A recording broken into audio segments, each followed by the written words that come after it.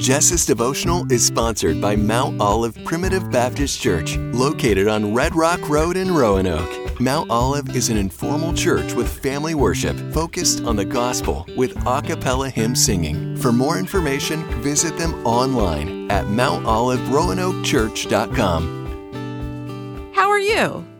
If you're like me, when asked this at the grocery store or by a friend you haven't seen in a while, your response is usually, fine. Fine is a terrible little word, actually. It is a tired, shouldn't this be different kind of word. Fine is what you say when you wonder if things are supposed to feel as hard as they do, even in your so-called good life. It's funny how the little struggles often reveal the most about what's really underneath the surface of all this fine we claim to be.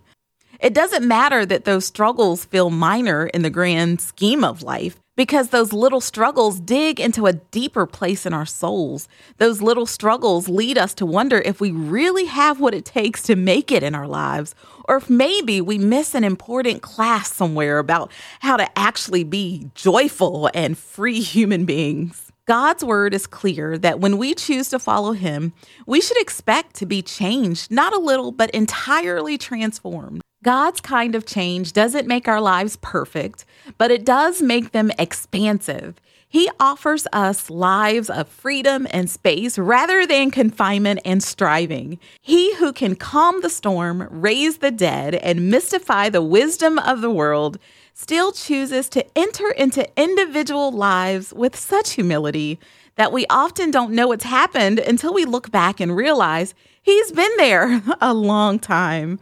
The struggles we face are not just real, they are also good.